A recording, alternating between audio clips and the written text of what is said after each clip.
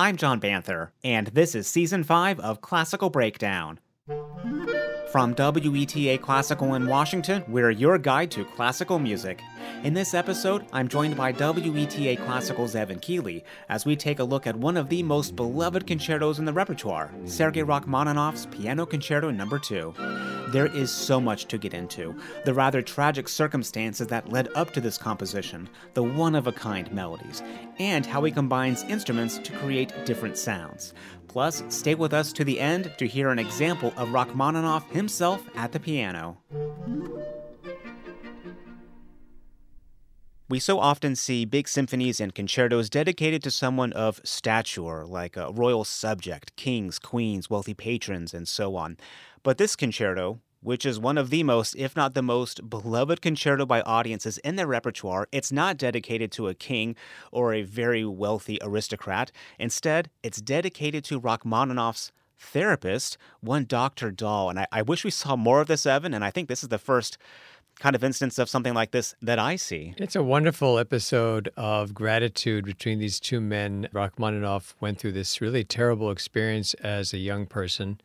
And to get to this concerto, we have to mention, of course, his first symphony and how that ended up in this relationship with Dr. Dahl. The first symphony premiered in 1897. Rachmaninoff's in his 20s, and it was a disaster. Critics tore it apart. Alexander Glazunov was conducting. He may have been inebriated while the performance was terrible. Everyone hated this piece, and it was this terrible, painful humiliation for Rachmaninoff. He apparently even left the concert hall before the symphony was even over. And the terrible criticism, we're going to get into that, of course, later in the episode. And we'll probably do, well, we're definitely going to do, an entire episode eventually on that first symphony and all of those things. But as you're describing, Evan, what happened there was a terrible situation which basically sent Rachmaninoff into what we would describe today as a probably severe depression. And we have some letters that he wrote during this time period, which we'll get into after looking at the first movement. And just to be clear, we're not looking to be armchair psychologists here either, making diagnoses a century later, to be clear. But there's some things we can draw from it and some things that I've read. And so this depression, as we'll call it, resulted in Rachmaninoff composing basically nothing for several years. He was able to perform still some and actually even conduct, but I read this was not even without difficulty itself or even fulfillment. Right. And eventually his family was able to get him help after this draws on. 1897 is when that first symphony happened. It's getting closer to 1900. The family tries to get him help, and they do that with Dr. Nikolai Dahl, a family friend, I think. Basically, Rachmaninoff met with him daily for months for hypnosis and then what we would probably describe today as therapy. Yeah. And after several months, his condition improves. He starts to write this concerto, and it is an amazing comeback story. Yes. And he starts with not the first movement, but the second and third movements, giving a performance of those in December of 1900. And then he premiered the whole thing with the first movement he wrote later on in 1901, in November, with the Moscow Philharmonic Society. And he would go on to play this concerto over 140 times as the soloist in the coming decades. Yes, it's the polar opposite of his experience with the first symphony, which was panned and hated from the moment it came into existence, and this concerto loved and adored from the very start. And stay with us because we'll be playing an example of Rachmaninoff himself playing this concerto later on. But just jumping into the first movement now, the concerto has quite an opening. We have these big, imposing chords. Yeah. Starts very soft, pianissimo, and it grows to a pretty towering fortissimo, goes very loud. Well, one thing is it's such a simple opening rhythmically. Everything is in half notes. That means there's a lot of liberty that can be taken here, right? Yes, and as you and I have been discussing, John, this sense of possibility, different interpretations, and you listen to these different ingenious pianists who have played it over the years, including Rachmaninoff himself, and how they can take so much license with this really striking, it's a very Rachmaninovian passage. It's just like no one but Sergei Rachmaninoff could have written this very simple yet very imposing chung, bum, chung, and it just draws you in right away. And it's so wonderful the ways in which different people can interpret it. and possibly a kind of church bell influence, as we've read some of those things coming into his music from his experience growing up around those ringing church bells. Very Russian. So sometimes the opening is very soft, sometimes it's very, very slow, sometimes it's really fast. It's kind of a find your own Goldilocks balance there. But right after this, the piano kind of whips around these arpeggios as the orchestra comes in with the first theme, and it's such a deep, dark sound. You almost can't even tell what's happening in the piano. It's like a turbulent river.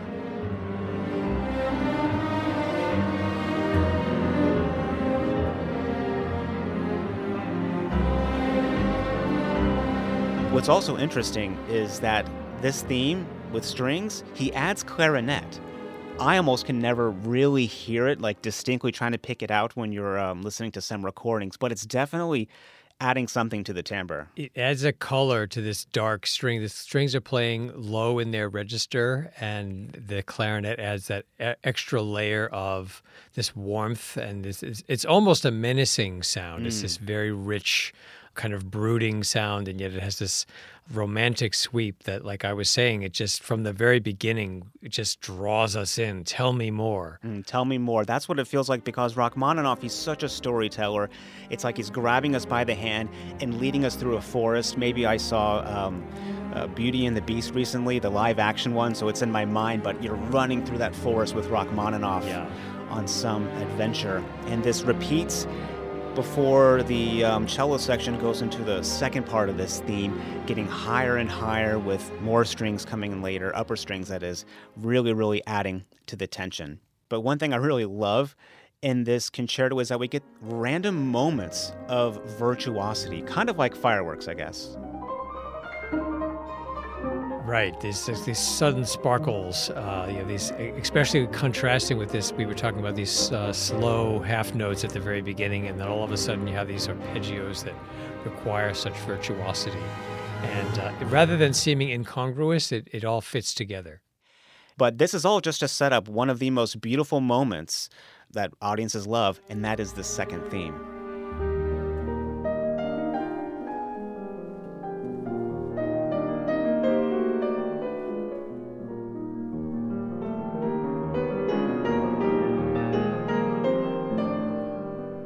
This theme, it's so hard not to fall in love with it, Evan. It's sentimental and it's nostalgic, but it's not overly sweet.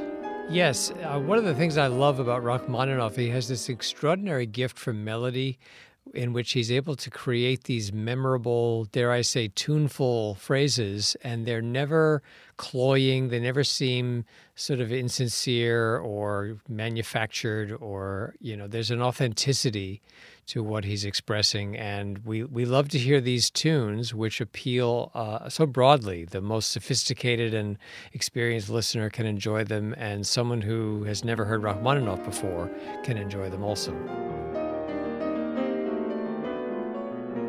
And the reason why this melody just grabs everyone, I think, is because the phrasing is also unexpected. Certain points are delayed by a beat, like that high point in the first ascending notes, sequence of notes that are sliding down. The phrasing is unexpected in that it's asymmetrical. It's not symmetrical. So many melodies, think of maybe Haydn's Surprise Symphony, that little melody in there, very symmetrical. You've got a question and answer, an A and a B. Here that doesn't happen. Points are overlapping with the different lines and instruments, which creates this forward motion. And this is part of what makes Rachmaninoff's music so exciting. Of course, I love Haydn, and we had a wonderful conversation, you and I, John, about Haydn last season. Marvelous in the way he was able to express these wonderful ideas through these very strict forms. And to me, it's kind of like the difference between a poem that's written in strict iambic pentameter versus a free verse kind of thing, like an E. E. Cummings poem. And Rachmaninoff is very much more in the latter category. There's an almost conversational quality about his phrasing. And like you said, this asymmetrical quality that makes it sound almost improvisatory. There's a spontaneity to it that's just so exciting. I like how you describe it as conversation or conversational, because this next moment is a good example of that, I think. The piano introduces a variation on this theme, and then it's imitated by oboe, so not exactly. and we get this contrary motion. The piano is going up, the oboe is going down. Individual moments of tension and release in these lines are at slightly different times. This all just adds to the forward motion that you don't get, in some of the older music like Haydn that we talked about. And so far, it might sound like we're kind of in the opening chapters of a book. Rachmaninoff is painting a scene. We have these characters, these two themes. The story is moving along, and that is the exposition of this first movement in sonata form, which we'll kind of explore in 3 parts. So moving from exposition, it's time for some tension, some soul-searching as we go into the development section. Or maybe like in a movie, we know the characters and their problems, now we watch it all unfold. And we get to some dark and broody sounds as we hear the first theme come back in fragments and even twist it around.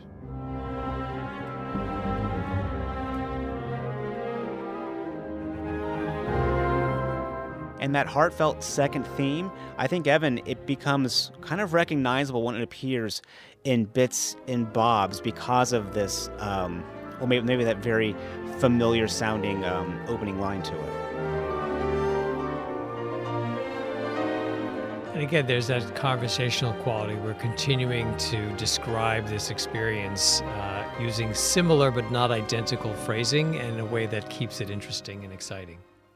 Now, we've already heard some things that are, pretty virtuosic sounding, and I think many audiences, many people mistakenly associate virtuosity with moving through many notes, really flying around the instrument. And that is true. But for me, with the piano, it's the repeated notes on the same pitch that blow my mind every time. There's a great moment and a third moment we'll get to. And I'll try to put a video on the show notes page too, because it's almost like a circus act how fast you have to push the same key with such a little space with your fingers all at once. That is quite a feat in my opinion. To make that sound like a clear, you can hear all the pitches and make it sound like a clear, compelling phrase. It really takes a brilliant pianist to do that well. And so we've got this development section where things are turbulent. Then we have this build-up coming back to the original theme, coming back in as we get into the final section of the movement, the recapitulation, the third part of the sonata form here.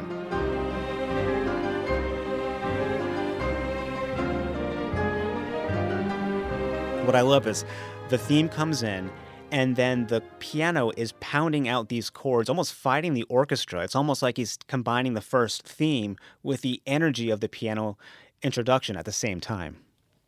This moment is kind of short-lived before it comes back down. Again, he's very good with the pacing, but it's very evocative. Yeah, almost like an argument. There's these different voices speaking at the same time, and they're both declaring something very passionately that's quite different, and yet it fits together perfectly.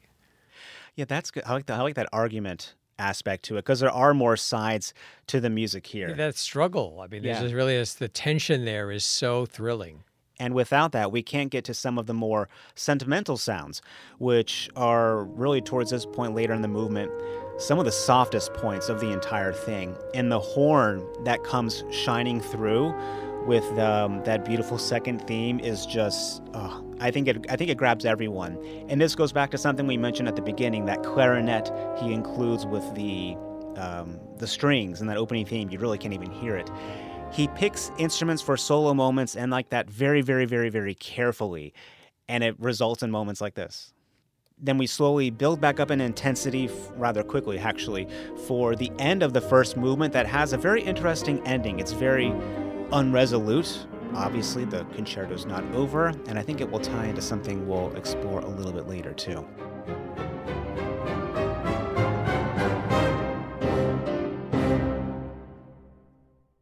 Now, Evan, we can explore some letters that Rachmaninoff wrote in those years after that first symphony disastrous premiere and this concerto that I think paint kind of a picture of what he was experiencing. Right. You were saying earlier, John, that, it's dangerous to try to diagnose, but, we're calling it depression. I mean, whatever language we want to use, he's clearly suffering terribly. Mm-hmm. And these letters are a powerful and really painful testimony Here's this one letter. This is 1897. This is shortly after the symphony's disastrous premiere. And he writes in this one letter, "In general, everything is going so badly, I'm afraid of falling ill by a seizure of black melancholy." Mm. Not language we'd use today, but how to extrapolate that to our own experience. He's so worried that his whole psyche is going to fall apart. He's so disillusioned and humiliated and despondent. Yeah. And then there's this other letter he writes. This is another quote from a letter. "My things are still awry. I'm starting, it seems, to suffer from a black melancholy. That's a fact. This melancholy. Today I cried like an idiot. I have not yet begun to drink vodka or wine at all, but I'm almost ready to give you my honest word that if my affairs do not change, I will start to drink. I'm very drawn to this." Wow. I just, this wrestling now with possibly alcoholism. I mean, this is just terrible anguish that this young man, he's in his 20s and really struggling with his identity. I think back to that time in my life, and I wasn't quite anything like this, but you really feel these things so deeply at that time of life. Yeah. He mentions black melancholy again, saying, "I will die by the end of the season of black melancholy. Look and weep more. Come visit me at my grave."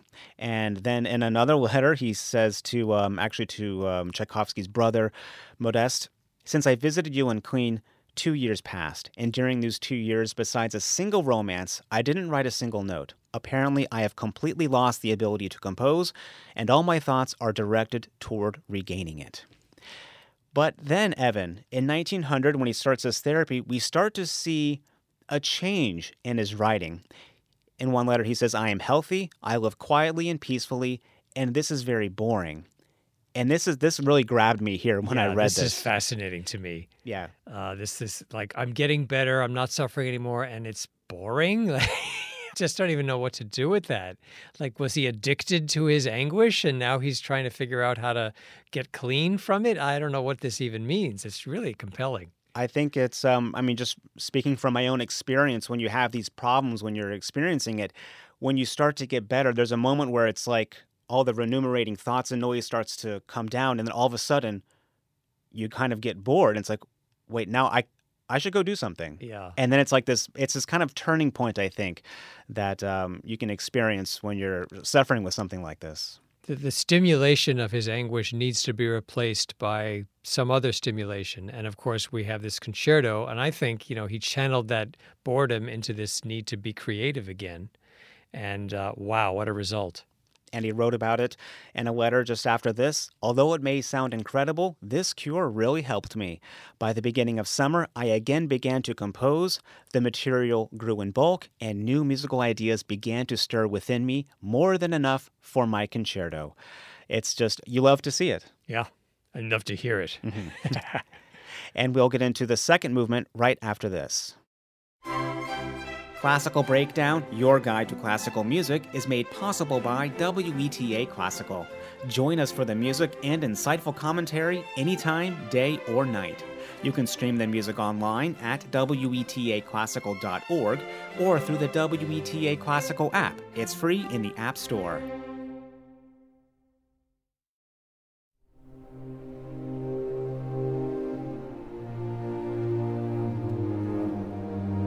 Now, the first movement contains some beautiful melodies, and then we get to the second movement, which I guess contains even more beautiful melodies.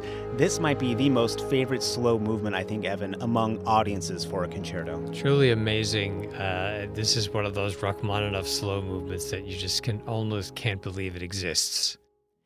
And unlike the first movement opening, well, they both start pretty soft in dynamic, but a very different feeling here with this warm introduction with muted strings, meaning they have this little kind of hard rubber piece they put on the bridge of the instrument that just kind of mutes the sound a little bit. Yeah. And then the piano enters with some light arpeggiated lines. It's very, very atmospheric for a little bit.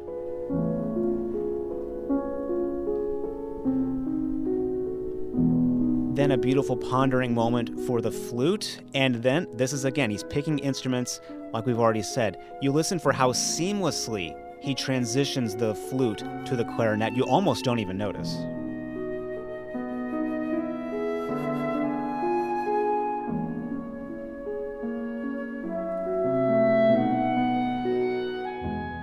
Yeah, and of course, we think of Rachmaninoff as this wonderful composer for the piano. He certainly was. But of course, his orchestration is also really remarkably skillful, and that really comes through, especially in this concerto. And then a little later, the flute returns to close out that line. And then the piano takes over the line while the clarinet plays the arpeggiated lines. It's almost like a trio with everyone else just around watching. It's a really delicate balance and dance that I think just really, really works.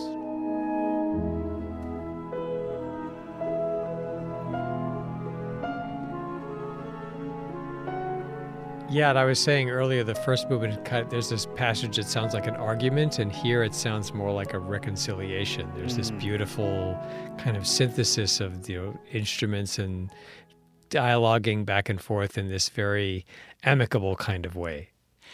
And that arpeggiated line in the clarinet, it seems to just go on forever without breath, and clarinet players can play with a long breath, but Rachmaninoff, he's using a very common composition technique. We have two clarinets here, and they're alternating each bar, and the job of each player is to really focus and blend the last note that they have with the first note that the other player has. So virtuosity is required not just from the pianist in performing this piece. Yes, and this is what I'm talking about with virtuosity. When you hear things even just like this, that really gets me. But of course, there's a lot of virtuosity in the piano part, and this movement too, in a little bit. Yes.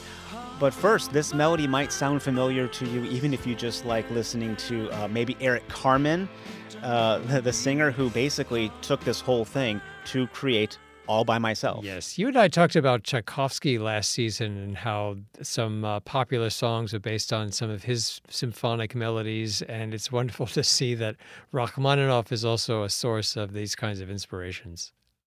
And in fact, when Eric Carmen wrote that, I think he was under the assumption it was already kind of public domain, but it wasn't, and it wasn't really a big problem. I think it was pretty, clear to Eric as well. Paid the Rachmaninoff estate. That's quite something. And in fact, we're going to put a video on the show notes page of the Anderson and Rowe piano duo doing a mashup of both of them. You really have to see it, so check that out afterwards. Great stuff, yeah. We've mentioned color a bit. Rachmaninoff's color, which, I love how he uses color in the orchestra. There's a moment which is really one of my favorites in the entire concerto, one of the richest chords you will hear.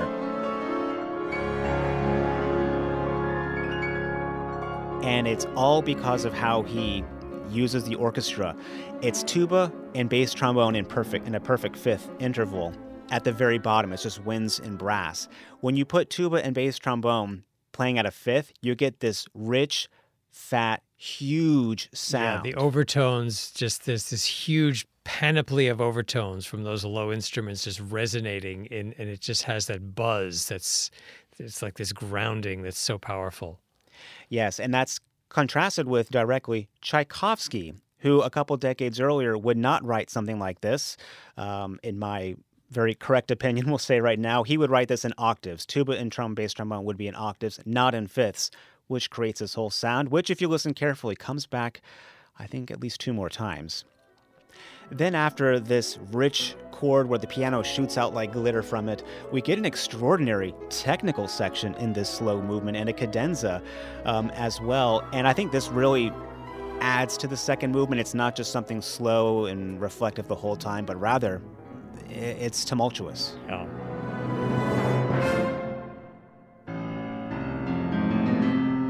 The cadenza is beautiful, and then we get the strings coming in with this extraordinary theme that's one of the most touching moments of the entire movement.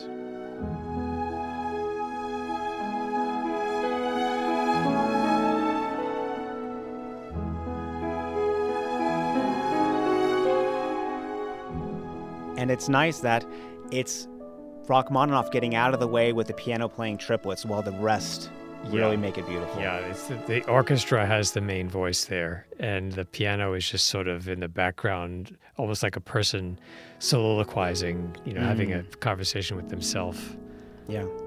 And then it ends rather gently with an E major chord in the piano, and then the third movement just gently comes in right after that with another soft but rather short E major chord growing from there.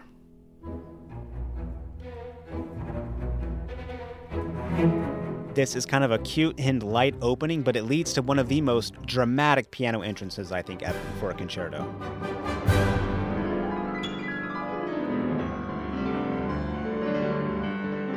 Yeah, it has a startling quality, especially after this, slow movement has just brought us to this paradise of serenity and bliss. And then all of a sudden we have this sort of almost jagged quality shaking us out of our reverie.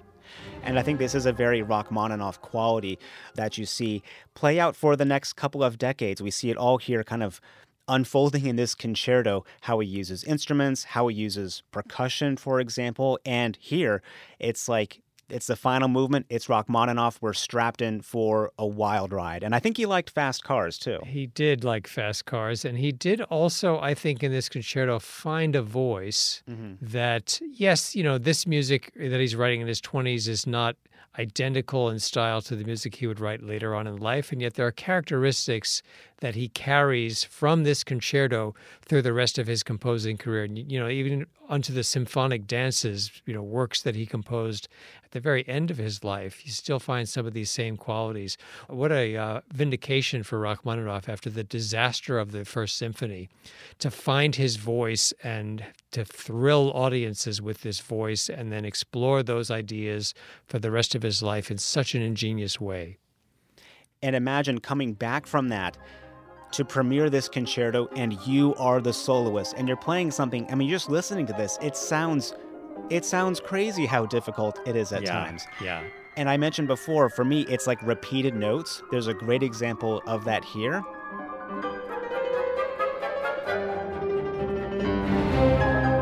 And I did tease before we would listen to a little bit of Rachmaninoff as well, because he did make a recording of this. It was very, very rudimentary before the invention of tape. Not even all the instruments are being used because you couldn't record them. But here is Rachmaninoff playing the piano in this very difficult section.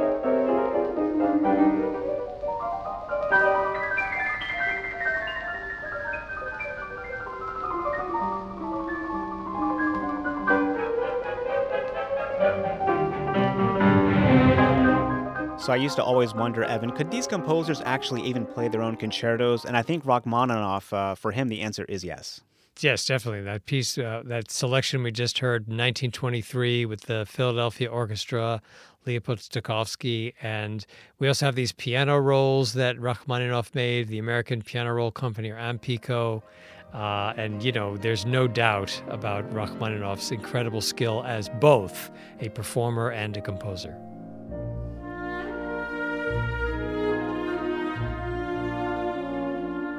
And moving on with the music, when the second theme is introduced, again, it's not just by the whole string section or all winds or something, but something interesting. It's violas and oboe with horns providing some really beautiful accompaniment. We get the piano alone again, but paired with what instrument? Not clarinet or horn or oboe maybe here, but rather bassoon, which I think I've not quite heard like this in this concerto yet until the third movement.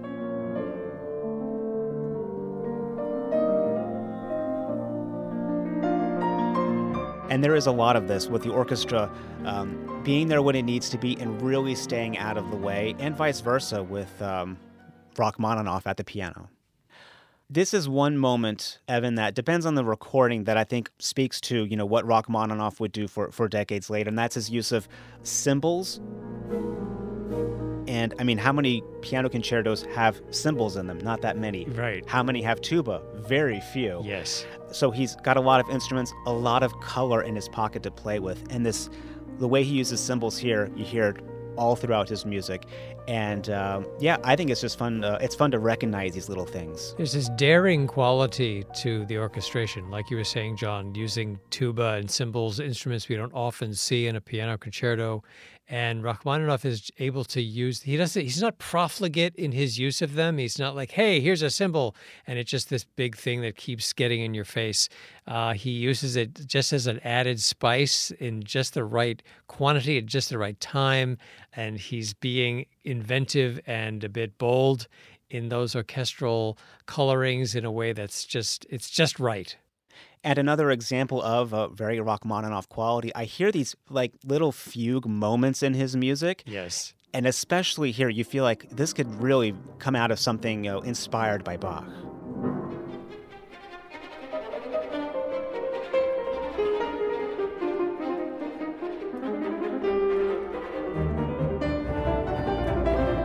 And that just adds to the twisting, twirling forward momentum here. Blistering fast. That's one of the things I love about Rachmaninoff, too. I think of the fugue in general as a very intellectual musical construct, and he's able to use it in a way that doesn't have this dry, bookish sort of academic quality. It just becomes this very exciting, it's almost like this chase with these different voices coming in and fugal responsiveness that, it's never dry or stuffy. And like you said, there's a Bach-like quality, there's a Baroque-like quality to it that is also simultaneously very modern. Maybe this will be the last example I give of something we find in a lot of his music, and that is lines for the trumpet that really pop out, like little counter melodies, counter motifs to what's happening in the front, especially in symphonic dances, which was really one of the last things he composed decades later. Right. It's just fun to connect these, beginning and end kind of things. That finding his voice and just sticking with those kinds of ideas through his whole career is a very admirable quality in Rachmaninoff's music.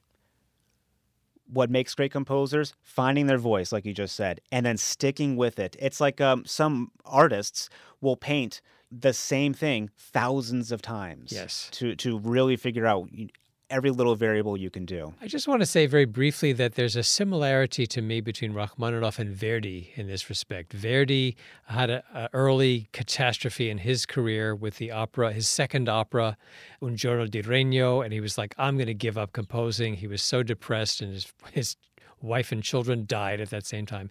And if he was encouraged to continue, and he wrote Nabucco, and it was a huge hit, and he found his voice. And for the rest of his career, he was able to express himself. And of course, it's not monolithic by any means, but there's this sense of continuity through his career, this genius that keeps growing, building on these fundamental principles. And you really see that with Rachmaninoff, and you certainly see it, I think, more than any other piece by Rachmaninoff with this concerto, that finding the voice, that sticking to a set of principles, almost like they're moral principles, and continuing to elucidate with that voice through the course of a brilliant composing career. I love that. I mean, it's also it's the story of just keep going. Just keep going. The first symphony was a setback that did not stop him. No. Kind of like a broken record, a lot of nostalgic moments here when the strings come back in with that beautifully nostalgic second theme here.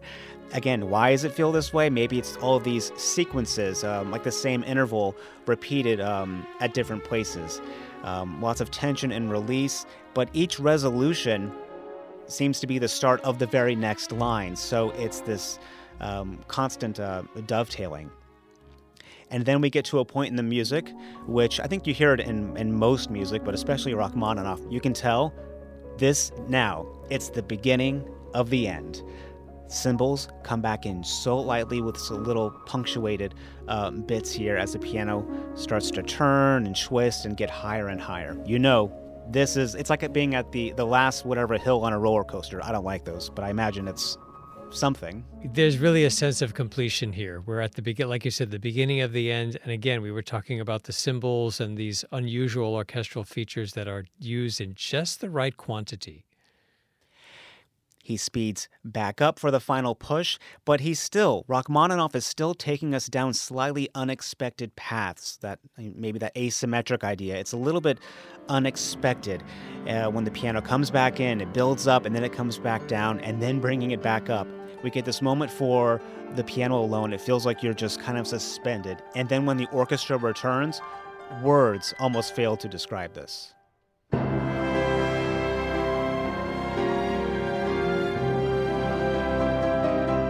That's so rich and decadent. There's a kind of an almost utilitarian quality to Rachmaninoff's virtuosity. I contrast him with a composer like Pablo de Sarasate, for example, the Carmen Fantasy, very famous piece, violin and orchestra. The violin part is very flamboyant and it's wonderful music, but there's a kind of sense like it's just, let's show off what this amazing instrument can do. And with the great violinist, it's very exciting. Rachmaninoff's virtuosity is not showy for the sake of showiness. Mm-hmm. there's a purpose to it. There's a larger purpose where, yes, we're very impressed by what we're hearing. It's very exciting. Wow, I can't believe that human being can make those sounds with these incredibly difficult gestures. But there's a purpose to it. There's a broader meaning to it than just, wow, this is an impressive feat. It's a story about human existence. Maybe it's pretentious to say, but there's a truth that's being stated there, aside from just the exciting fireworks. Then he brings it all home. He brings it all full circle with this moment, bringing back a moment from the first movement. Remember that gorgeous melody, that second theme when the piano re-enters there. You can find that here too.